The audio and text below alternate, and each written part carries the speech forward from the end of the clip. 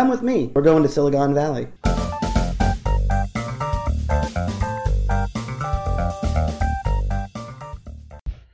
On July 27th, 2022, Holder's Country Inn on Saratoga Sunnyvale or De Anza Boulevard or whatever it's called at that moment, burned down. Well, it didn't burn down. The fire gutted the interior, damaged the roof, and it will likely have to be razed. Holder's is an interesting story that, in a way, inhabits several points in Silicon Valley. From their website, in 1957, Jack and Ann Holder sold their Dairy Queen business in Roseburg, Oregon, and moved their family to the Valley of Heart's Delight, and opened Uncle John's Pancake House in Santa Clara. I seem to remember that vaguely, and I do remember a coffee shop on, I believe, Scott, that seemed to be in that same realm. It was a wonderful, wonderful place. But what I'm actually more connected to was the Holder's Country Inn at the Old Town and Country Village. And that was across the street from Valley Fair and what is now today Santana Row. And I only went there a few times. There were usually long lines, particularly on the weekends, but from 1967 through 1999, Holder's Country Inn was one of the primary places you would go for breakfast in the morning. Places like Mini Gourmet was sort of in a different realm. And just a little later, it informed how places like Stack's would do their breakfasts. The portions were large and delicious. Particularly the pancakes were fantastic. I would usually get pancakes and sausage and do pigs in a blanket. Of course, the biscuits and gravy were also phenomenal. What's wonderful is that even when they were forced to move, to relocate, the destruction of the town and country to be replaced by Santana Row in 1999 meant that a number of places had to leave.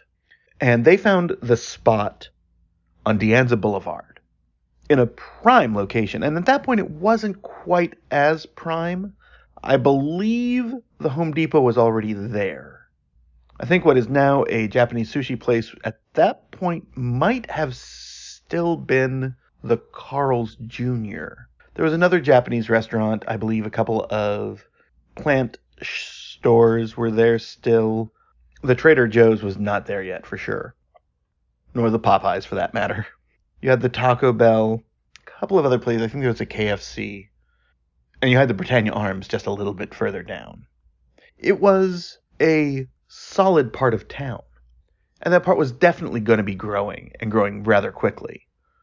And what ended up happening was it became the breakfast spot once we lost the original Pancake House, which was just on the other side of 85. And it gained even more of a following when Clark's closed. These were all replaced mostly by new businesses that were drawing in sort of the family game. The Trader Joe's is an excellent example. But you also had the CVS, the things up and down there. I think in 99, up probably through about 2007, maybe less than that, you had Diddums, for example. And you had the new library that in the same-ish neighborhood. It was turning that area into more and more of a, not necessarily a destination, but a place where you would stop when you're doing a dozen other things. And Holder's was phenomenal. There is still one on Saratoga Avenue, which opened in 1995, which was the original the Holder's was in the El Paseo. And when they knocked down the original to build the new one, which now has the AMC and all that, it moved down, which is a good thing, actually. That one, still active, still wonderful, lots of outdoor seating, very important. It's places like these that we lost when we lost the original Pancake House, that a lot of them have been going away lately. They're a step up from Denny's, but the most important thing about them is they are dependable, family-type restaurants, but are a level above your Applebee's, your Denny's, your things like that, because they are serving, I don't want to say more genuine food, but it's hearty. It has a authenticity towards this idea of what an American breakfast is. I think one of the things that I really enjoy is that they very pointedly note that their family of 6 sons and a daughter are all still in the business. that their parents founded. That's wonderful to see, because that sort of continuity leads to the traditions of reasonable prices, of good food, of great dishes that need to continue on down the line. I'm sad to see this one go to Silicon Valley. Hopefully they'll rebuild.